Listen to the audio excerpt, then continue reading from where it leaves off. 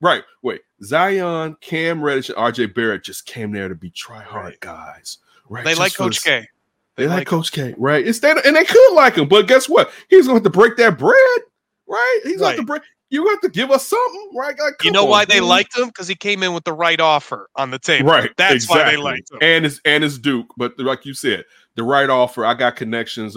I was coach of Team USA. I can get you to the league. You know what I'm saying? All that. But there was still some coins being exchanged in that situation, to say the least. And Zion was number 1 in Duke, right? That was his number?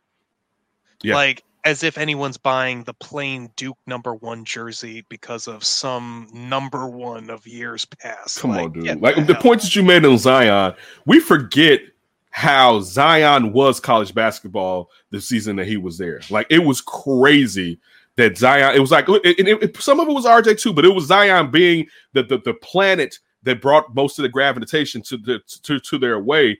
But, dude. Like, Zion was opening up shows like Dan Patrick.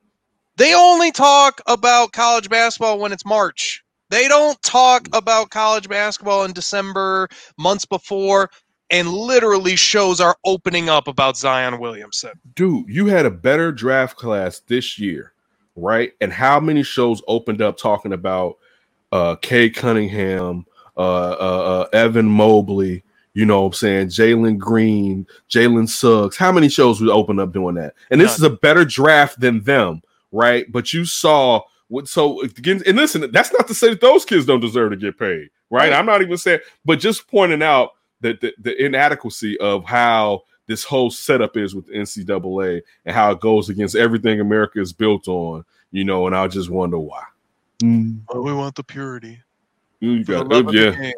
That purity part is the part right there. You can use that a lot of different ways.